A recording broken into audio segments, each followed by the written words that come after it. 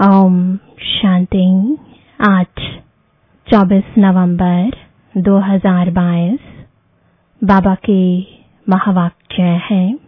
मीठे बच्चे, तुम्हें श्रीमत पर पूरा पूरा ध्यान देना है। बाप का फरमान है, बच्चे मुझे याद करो और नॉलेज को धारण कर दूसरों की सेवा करो। प्रश्न है, बाबा बच्चों की उन्नति के लिए कौन सी राय बहुत अच्छी देते हैं? उत्तर है, मीठे बच्चे अपना हिसाब किताब यानी पोता मेल रखो। अमृत वेले प्यार से याद करो, लाचारी याद में नहीं बैठो। श्रीमत पर देही अभिमानी बन पूरा पूरा रहम दिल बनो तो बहुत अच्छी उन्नति होती रहेगी। दूसरा प्रश्न है, याद में विघ्न रूप कौन बनता है? उत्तर है, पास्ट में जो विकर्म किए हुए हैं वही याद में बैठने समय विघ्न रूप बनते हैं। तुम बच्चे याद में बाप का आह्वान करते हो, माया भुलाने की कोशिश करती है। तुम याद का चार्ट रखो, मेहनत करो तो माला में पिरो जाएंगे।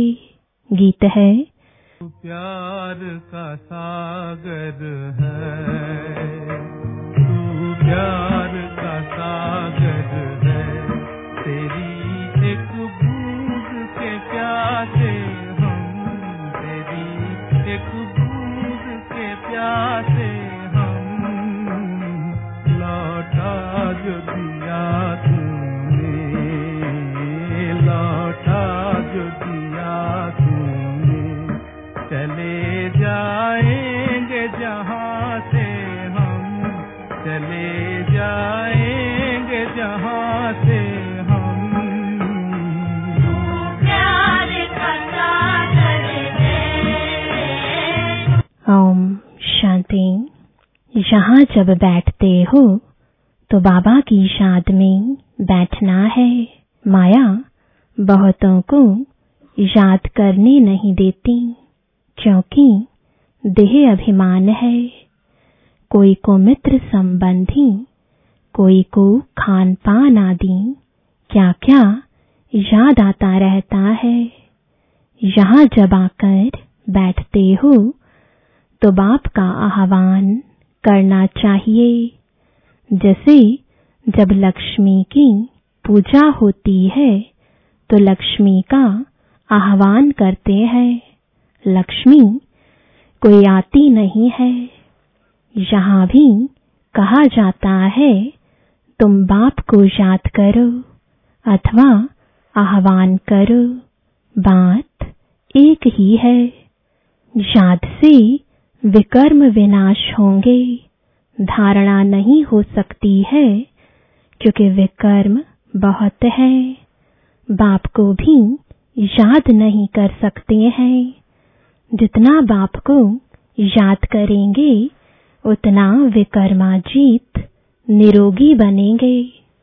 है बहुत सहज, परंतु माया अथवा पास्ट के विकर्म सामने आते हैं जो याद में विघ्न डालते हैं। बाप कहते हैं, तुमने ही आधा कल्प यथार्थ रीति से याद किया। अभी तो तुम प्रैक्टिकल में आह्वान करते हो, क्योंकि तुम जानते हो कि बाबा आया हुआ है। परंतु यह याद की आदत पक्की हो जानी चाहिए।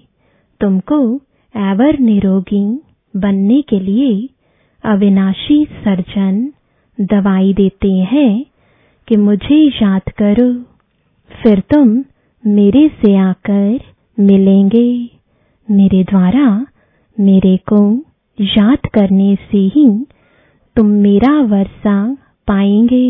बाप और स्वीट होम को याद करना है।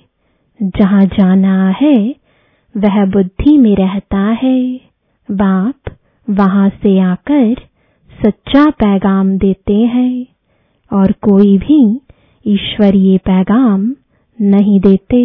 वह तो यहाँ स्टेज पर पाठ बजाने आते हैं और ईश्वर को भूल जाते हैं। लक्ष्मी नारायण यहाँ आते हैं तो ईश्वर का पता नहीं रहता। उनको भी पैगंबर नहीं कह सकते। यह तो मनुष्यों ने नाम लगा दिए हैं। वह आते ही हैं पाठ बजाने। वह याद कैसे करेंगे? उनको पाठ बजाते बजाते पतित बनना ही है। फिर अंत में पतित से पावन बनना है। वह तो बाप ही आकर बनाते हैं। बाप की याद से ही पावन बनना है। बाप कहते हैं, बच्चे मेरे पास पावन बनाने का एक ही उपाय है। देह सहित जो भी देह के संबंध है उनको भूल जाना है। तुम जानते हो मुझ आत्मा को, बाप को याद करने का फरमान मिला हुआ है। उस पर चलने वाले को ही फरमान बरदार कहा जाता है। जो कम याद करते हैं वह कम फरमान बरदार। फरमान बरदार पद भी ऊंचा पाते हैं। बाप का एक फरमान है, याद करो। दूसरा है, नॉलेज को धारण करो। याद नहीं करेंगे तो सजाएं बहुत खानी पड़ेंगी। स्वदर्शन चक्र फिराते रहेंगे तो धन बहुत मिलेगा। भगवानुवाच, मेरे द्वारा मुझे भी जानो और सृष्टि चक्र के आदि मध्य अंत को भी जानो। यह दो बातें मुख्य हैं जिस पर ध्यान देना है। श्रीमत पर पूरा ध्यान देंगे तो ऊंच पद पाएंगे। फिर रहम दिल बनना है। सबको रास्ता बताना है। सबका कल्याण करना है। मित्र संबंधियों आदि को भी सच्ची यात्रा पर ले जाने की युक्ति रचनी है। वह है जिस्मानी यात्रा, यह है रूहानी यात्रा। यह स्पिरिचुअल नॉलेज कोई के पास नहीं है। वह है सब शास्त्रों की फिलॉसफी। यह है रूहानी नॉलेज। सुप्रीम रूह यह नॉलेज देते हैं रूहों को। रूहों को ही वापस ले जाना है। अमृत वेले जब आकर बैठते हैं, कोई तो लाचारी आकर बैठते हैं। उन्हों को अपनी उन्नति का कुछ भी ख्याल नहीं है। बच्चों में देह अभिमान बहुत है। देही अभिमानी हो तो रहम दिल बन श्रीमत पर चलें। बाप कहते हैं, अपना चार्ट लिखो, कितना समय याद करते हैं। आगे चार्ट रखते थे। अच्छा, बाबा को न भेजो, अपने पास तो रखो। अपनी शक्ल देखनी है। हम लक्ष्मी को वरने लायक बने हैं। व्यापारी लोग अपना पोता मेल रखते हैं। कोई कोई सारे दिन की दिनचर्या रखते हैं। हॉबी होती है लिखने की। यह बाबा बहुत अच्छी राय देते हैं कि अपना हिसाब किताब रखो। कितना समय याद किया, कितना समय किसको समझाया। ऐसे चार्ट रखें तो बहुत उन्नति हो जाए। बाबा मम्मा को तो नहीं लिखना है। माला के दाने जो बनते हैं उन्हों को पुरुषार्थ बहुत करना है। बाबा ने कहा, ब्राह्मणों की माला अभी नहीं बन सकती, अंत में बनेगी जब रुद्र की माला बनेगी। ब्राह्मणों की माला तो बदलती रहती है। आज 3-4 नंबर में है, कल लास्ट 16,108 में चले जाते हैं। कोई गिरते हैं तो बिल्कुल दुर्गति को पा लेते हैं।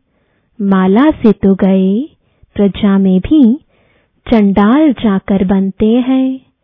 अगर माला में पिरोना है तो मेहनत करो।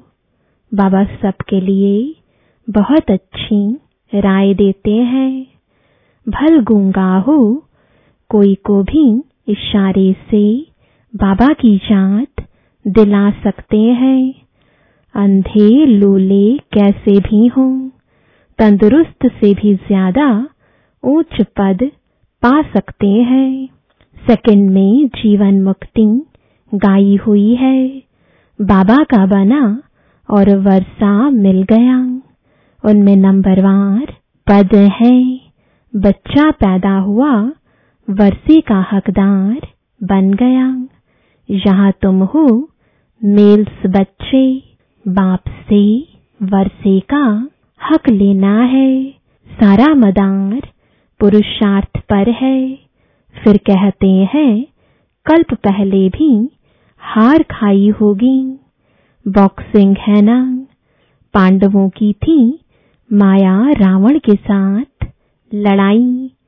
कोई तो पुरुषार्थ कर विश्व के मालिक डबल सिरताज बनते हैं। कोई फिर प्रजा में भी नौकर चाकर बनते हैं। सभी यहाँ पढ़ रहे हैं।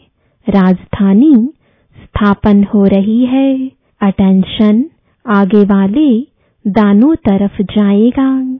8 दाने कैसे चल रहे हैं, पुरुषार्थ से मालूम पड़ जाता है। ऐसे नहीं अंतर्यामी है, सबके दिल को जानते हैं। नहीं, जानी जाननहार अर्थात नॉलेजफुल है। सृष्टि के आदि मध्य अंत को जानते हैं। बाकी एक एक के दिल को थोड़े ही रीड करेंगे। मुझे थॉट रीडर समझा है। वास्तव में मैं जानी जाननहार अर्थात नॉलेजफुल हूँ। सृष्टि के आदि मध्य अंत की मेरे पास नॉलेज है। यह चक्र फिर कैसे रिपीट होता है, मैं उस रिपीटिशन के राज को जानता हूँ। वह सब राज तुम बच्चों को समझाता हूँ। हर एक समझ सकते हैं कि परमात्मा कौन है और कितनी सर्विस करते हैं। बाकी बाबा एक एक के दिल को जानने का धंधा नहीं करता है। वह चैतन्य मनुष्य सृष्टि का बीज नॉलेजफुल है। जानी जाननहार अक्षर बहुत पुराना है। हम तो जो नॉलेज जानता हूँ वह तुमको पढ़ाता हूँ। बाकी तुम क्या क्या करते हो वह सारा दिन बैठ देखूंगा क्या। मैं तो सहज राजयोग ज्ञान सिखलाने आता हूँ। बाबा कहते हैं बच्चे तो बहुत हैं, बच्चे ही पत्र आदि लिखते हैं और मैं भी बच्चों के आगे ही प्रत्यक्ष होता हूँ। फिर वह सगा है व लगा है, सो फिर मैं समझ सकता हूँ। हर एक की पढ़ाई है। श्रीमत पर सभी को एक्ट में आना है, कल्याणकारी बनना है। तुम जानते हो बृहस्पति को वृक्षपति डे भी कहा जाता है। वृक्षपति सोमनाथ भी ठहरा, शिव भी ठहरा। बच्चों को बहुत करके गुरुवार के दिन स्कूल में बिठाते हैं। गुरु भी करते हैं। तुमको सोमनाथ बाप पढ़ाते हैं। रुद्र भी सोमनाथ को कहते हैं रुद्र ज्ञान यज्ञ रचा। यह एक ही यज्ञ चलता है जिसमें सारी पुरानी दुनिया की सामग्री स्वाहा होनी है। तत्व भी उथल पाथल में आ जाते हैं। सब इसमें स्वाहा हुए हैं। सामने महाभारत लड़ाई खड़ी है।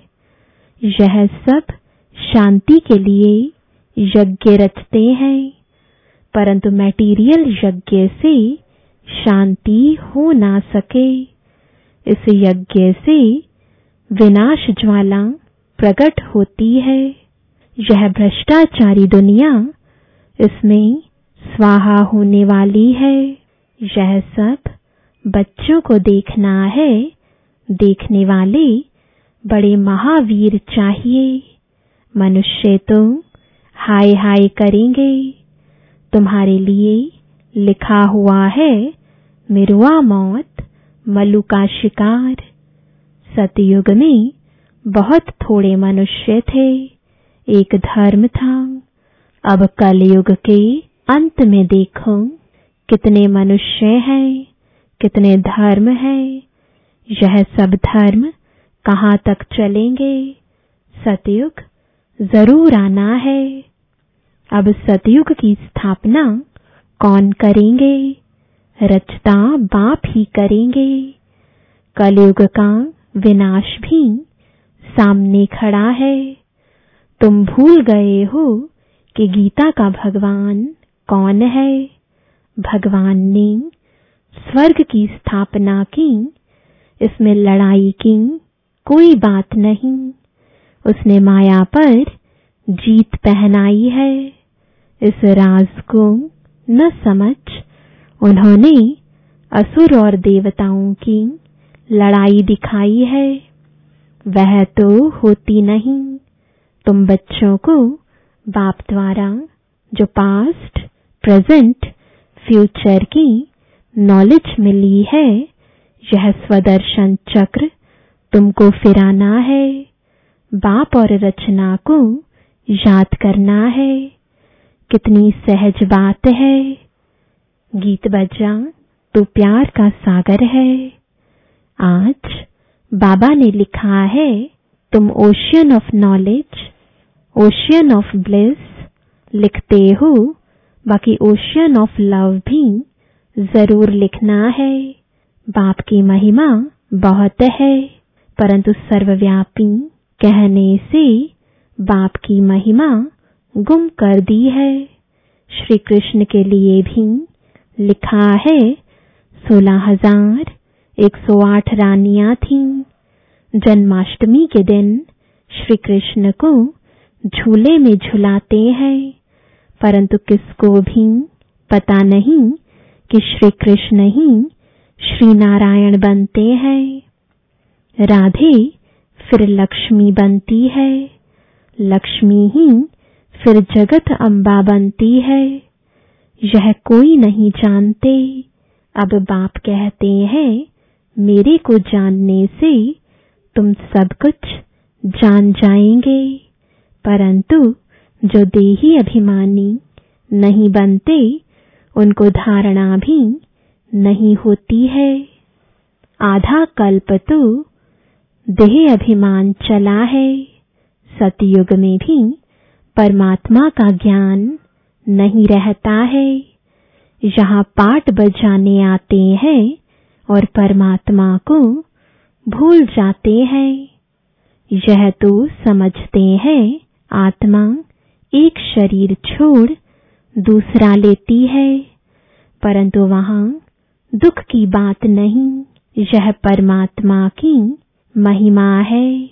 ज्ञान का सागर, प्रेम का सागर, एक बूंद है मन मना भव, मध्याजी भव। यह मिलने से हम विषय सागर से क्षीर सागर में चले जाते हैं। स्वर्ग में घी दूध की नदियां बहती हैं, यह सब महिमा है।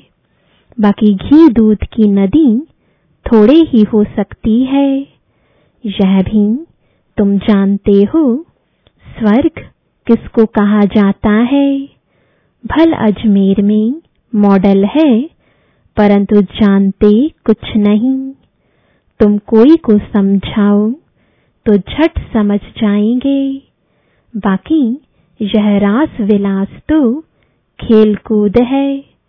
जैसे बाबा के पास आदि मध्य अंत का ज्ञान है, तो तुम बच्चों की बुद्धि में फिरना चाहिए। बाप की महिमा एक्यूरेट सुनानी है। उनकी महिमा अपरम अपार है। सब एक जैसे नहीं हो सकते। हर एक को अपना अपना पार्ट मिला हुआ है। पोप का भी अगर ड्रामा अनुसार पाठ होगा तो मिलेगा, अगर दूसरा होगा तो फिर आगे चलकर देखेंगे। जो दिव्य दृष्टि से दिखाया था वह सब इन आंखों से देखेंगे। विष्णु का साक्षात्कार किया है, वहां भी प्रैक्टिकल जाएंगे। फिर साक्षात्कार होना बंद हो जाता है। सतयुग त्रेता में न साक्षात्कार न भक्ति। फिर भक्ति मार्ग से यह सब बातें शुरू होती हैं। कितनी अच्छी अच्छी बातें बाबा समझाते हैं, जो फिर बच्चों को औरों को समझानी है। बहनों भाइयों, आकर बाप से वर्षा लो। उस ज्ञान से परमात्मा को सर्वव्यापी कह महिमा गुम कर दी है और ग्लानि कर दी है। तुम बच्चे यथार्थ महिमा को जानते हो। अच्छा, मीठे मीठे सिकिलदे बच्चों प्रति माता पिता बाप दादा का याद प्यार और गुड मॉर्निंग। रूहानी बाप की रूहानी बच्चों को नमस्ते। रूहानी बच्चों की रूहानी बाप दादा को गुड मॉर्निंग और नमस्ते। धारणा के लिए मुख्य सार है, पहला, हर एक्ट श्रीमत पर करनी है। सबका कल्याणकारी रहम दिल बन सेवा करनी है। दूसरा, याद की आदत पक्की डालनी है। याद में बैठने समय कोई भी मित्र संबंधी खान पान आदि याद न आए, इसका अटेंशन रखना है। याद का चार्ट रखना है। वरदान है, नॉलेजफुल बन, व्यर्थ को समझने, मिटाने और परिवर्तन करने वाले नेचुरल योगी भव। नेचुरल योगी बनने के लिए मन और बुद्धि को व्यर्थ से बिल्कुल फ्री रखो। इसके लिए नॉलेजफुल के साथ साथ पावरफुल बनो। भले नॉलेज के आधार पर समझते हो कि ये रॉन्ग है, ये राइट है, ये ऐसा है, लेकिन अंदर वह समाओ नहीं।